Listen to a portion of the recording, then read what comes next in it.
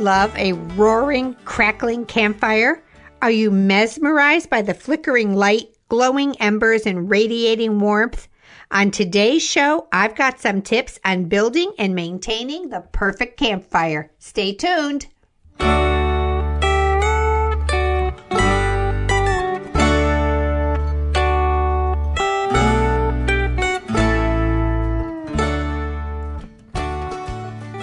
Hello, my name is Janine Pettit, and I'm a girl camper. I go places and do things with other adventurous and curious women. We camp like girls in tents, vans, travel trailers, motorhomes, and even cars. We travel solo and in groups to girl camping gatherings large and small, to bucket list destinations with friends, or on our own to wherever the wind blows us.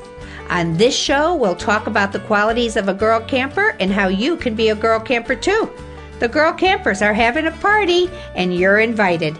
Stay tuned while we share what's happening on the back roads of America the Beautiful.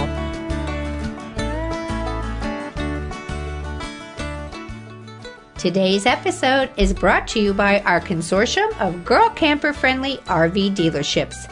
General RV with 12 locations in the U.S., Setzer's World of Camping in Huntington, West Virginia, and Bankston Motorhomes with 3 locations in Alabama and 2 in Tennessee. Also providing sponsorship are our friends at Camco Manufacturing, makers of over 4,000 products for your RV, boat, and tailgating needs. And of course, Liberty Outdoors, manufacturers of the award-winning Max and Mini Max travel trailers. Thank you, Girl Camper sponsors, for allowing me to bring great RV content to outdoor enthusiasts everywhere. Welcome. I'm Janine Pettit, Girl Camping ambassador, blogger, adventurist, and podcaster. And this is episode 169 of Girl Camper, the podcast. Well, I am on sabbatical for the month of May, but I am bringing you a mini episode each week. Today, I want to share my secrets for the perfect campfire. So much happens around the campfire. Really, for me, when I sit around there and I start looking at that sparking flames going up in the air, my heart rate begins to come down. I always think it's similar to when you're standing on the beach at night in front of the ocean and you're kind of looking at that majesty of the ocean and you realize just really how small you are in this world. I feel the same way when I'm sitting around a campfire.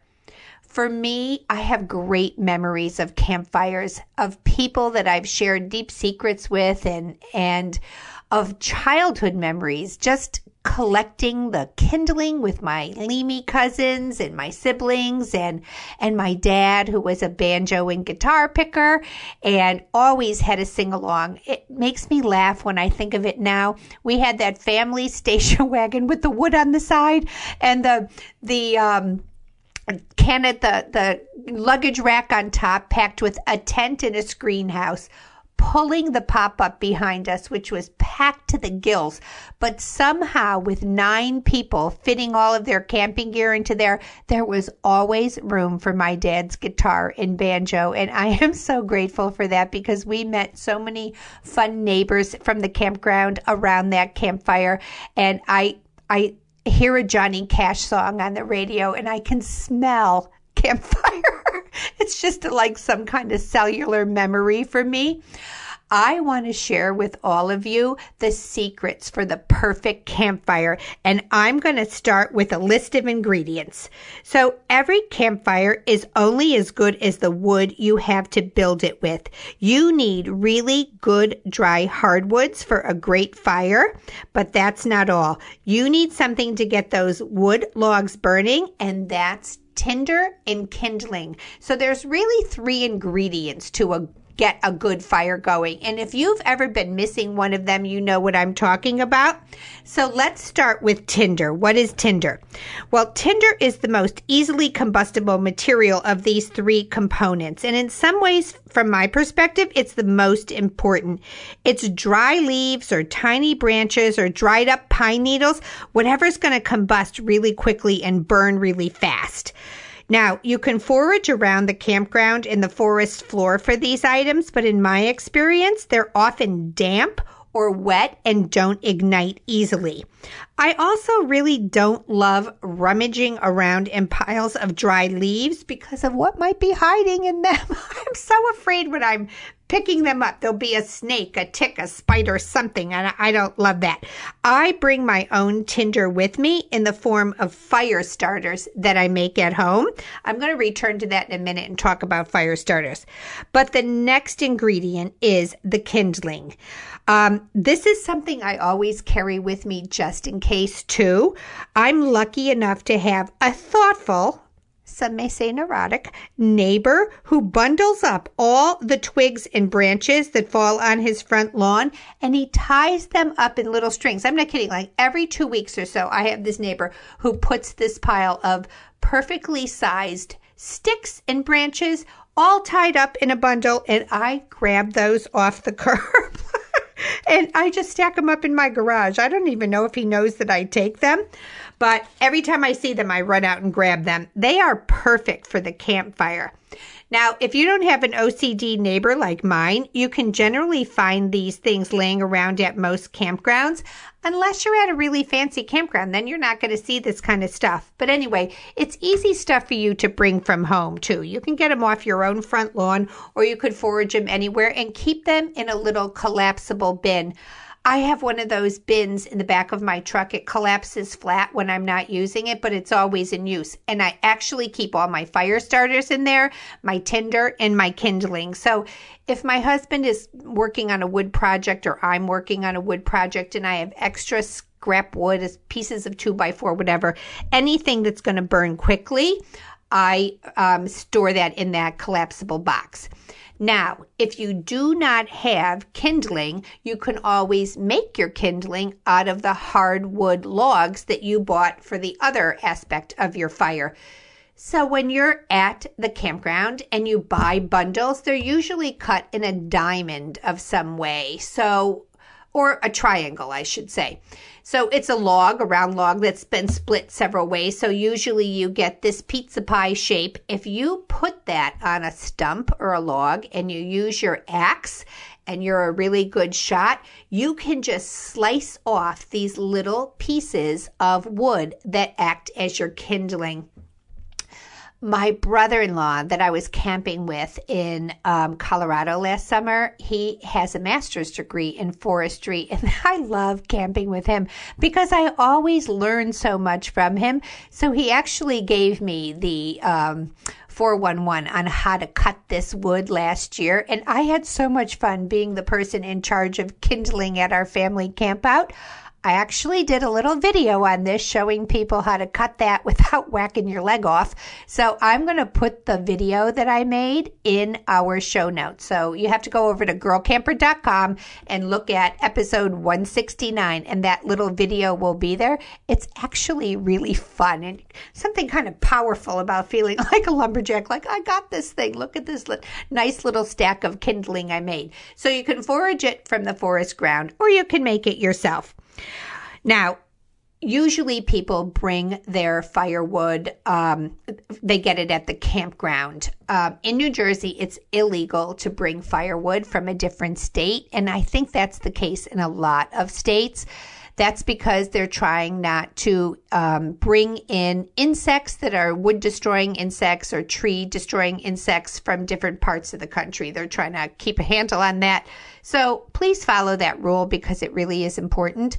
I usually just buy it at the campground. If I'm in New Jersey and going to a New Jersey campground, I might bring it from home because we have a fire pit in the backyard, and I just save that money because we seem to have more wood than we ever burn here. But I get the hardwood from the campground, and it's usually indigenous to whatever area you're in. Now, so you've got the 3 ingredients. You've got your tinder, you've got your kindling, and you've got your hardwoods. Now, there's a science to how this is all put together. There's generally 2 ways to stack wood for a campfire. One is the teepee method. You stack the hardwood logs upright, forming a teepee. The kindling and the tinder are in the inside, and everything goes upward. So when those flames, you light the middle and the flames go upward, Because they're vertically stacked, all that raw wood is exposed. The bark is usually on the outside and it catches very quickly. I don't like this method because it does catch very quickly, and about 10 minutes later, the whole teepee falls over and starts to get smothered. I like the other method, which is called the log cabin stacking method. Now, this works by putting down the tinder in the center and then stacking 2 logs, or I shouldn't say stacking, laying 2 logs about 12 inches apart on either side of your tinder. Then you stack the next 2 logs across those in the opposite direction, like you're creating a tic-tac-toe pattern. So you can keep bringing this upward. I usually go 3, sometimes 4 stacks high. Each time I put a new set of logs on, I bring them closer in. So really you're creating kind of a pyramid with them. When they're stacked about 4 high, then I drop the kindling down the center. So when you light the tinder down in the bottom, it starts the kindling going, which lights the logs on the side. This can really fire up pretty quickly, and it doesn't topple over like the teepee ones do. It's just my favorite. Really, I've tried so many different ways, and believe it or not, I've watched a lot of videos, but this has been my method for a couple of years now, and I just think it works great. You can keep adding wood to this too without smothering your fire. Now I want to talk about the fire starters for a minute. I have some ideas I want to share with you. I really like to make fire starters at home. I just find when you're at the campground and you're relying on foraging stuff from the ground there, it doesn't always work. And really, nothing is more frustrating than a smoky fire that you can't get going.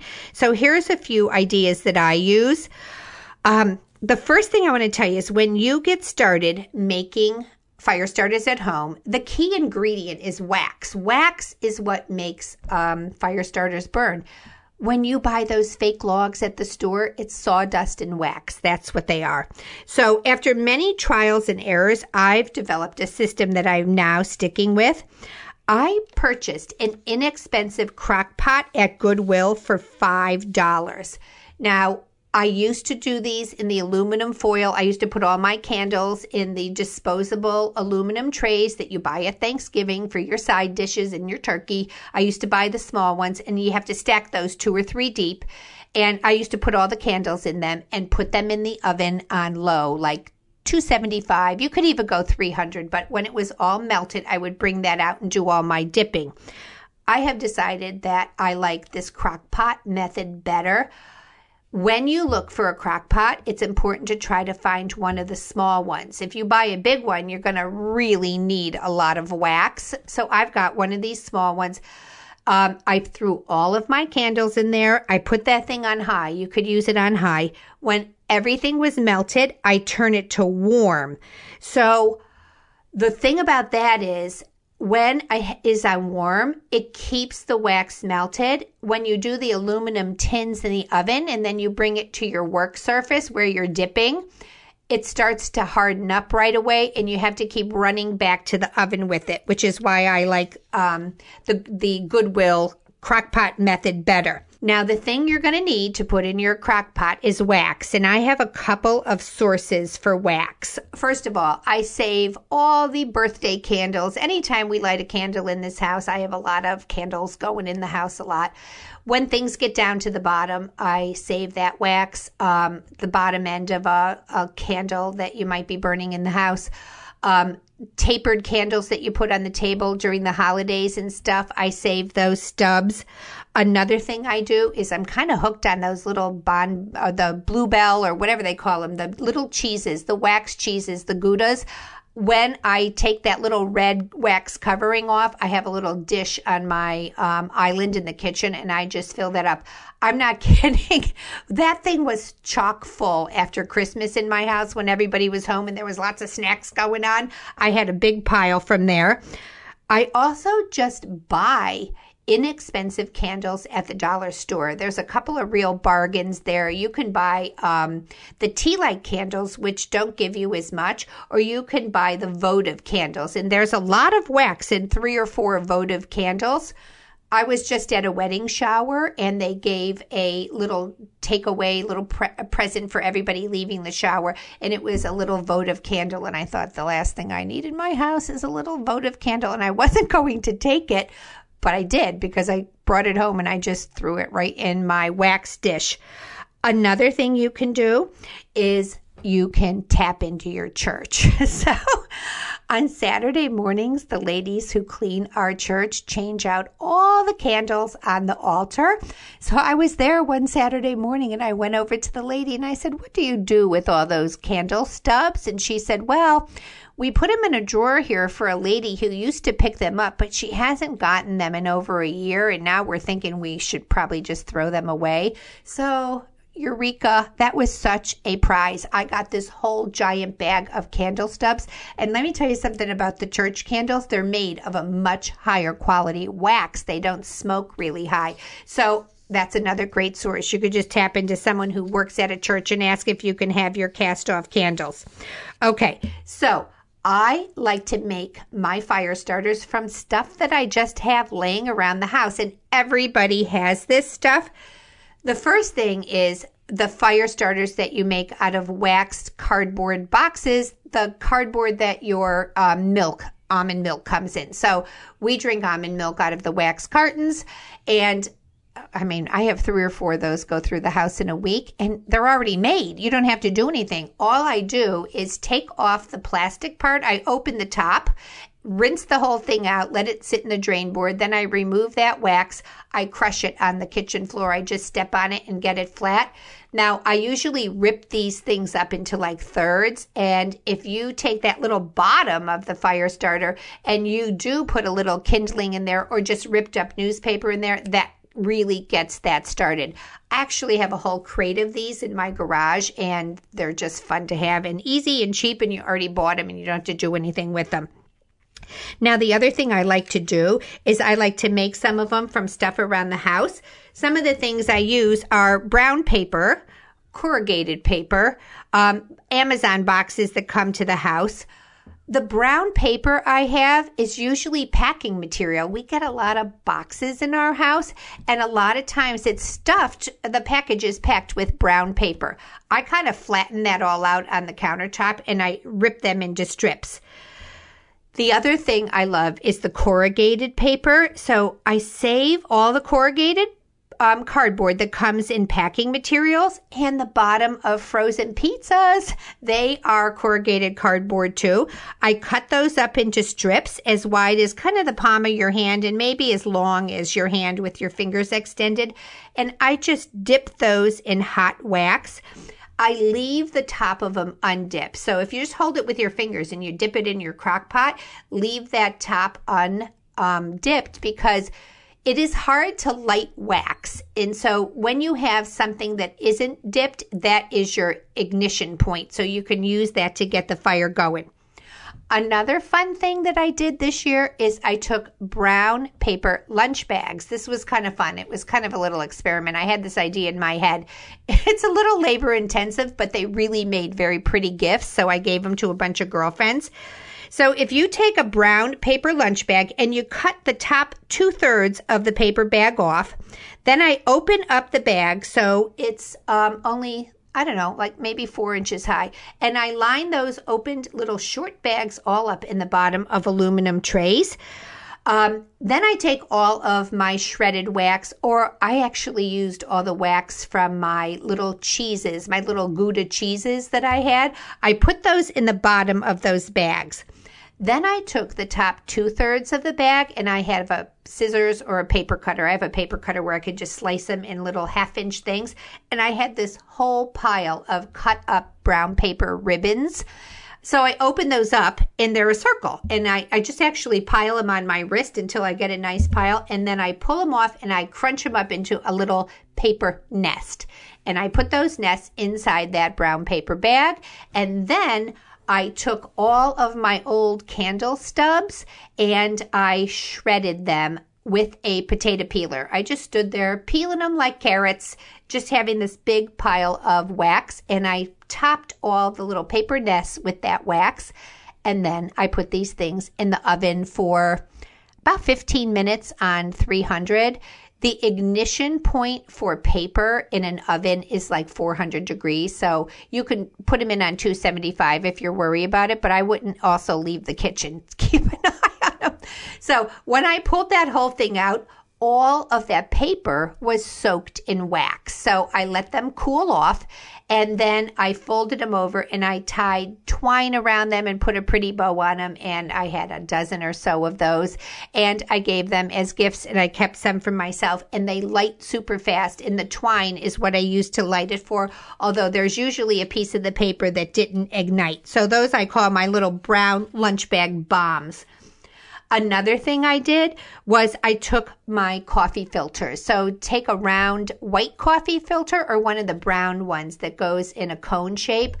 I fill that with dryer lint, tie it with a piece of twine, and then I have just a little circle. Like people do this with coffee when they make individual coffee things, but I filled it with lint, and then I can just dip those in my crock pot, fill them with wax, and those light super easily too. The top doesn't get dipped in wax, so you can light it off the string or you can light the top.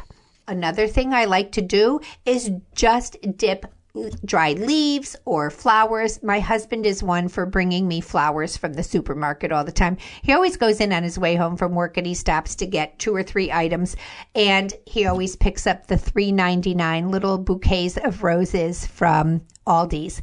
Well, they only last 3 or 4 days at home, but when I see them start to droop, I tie a ribbon around the stems and I hang them upside down and they dry.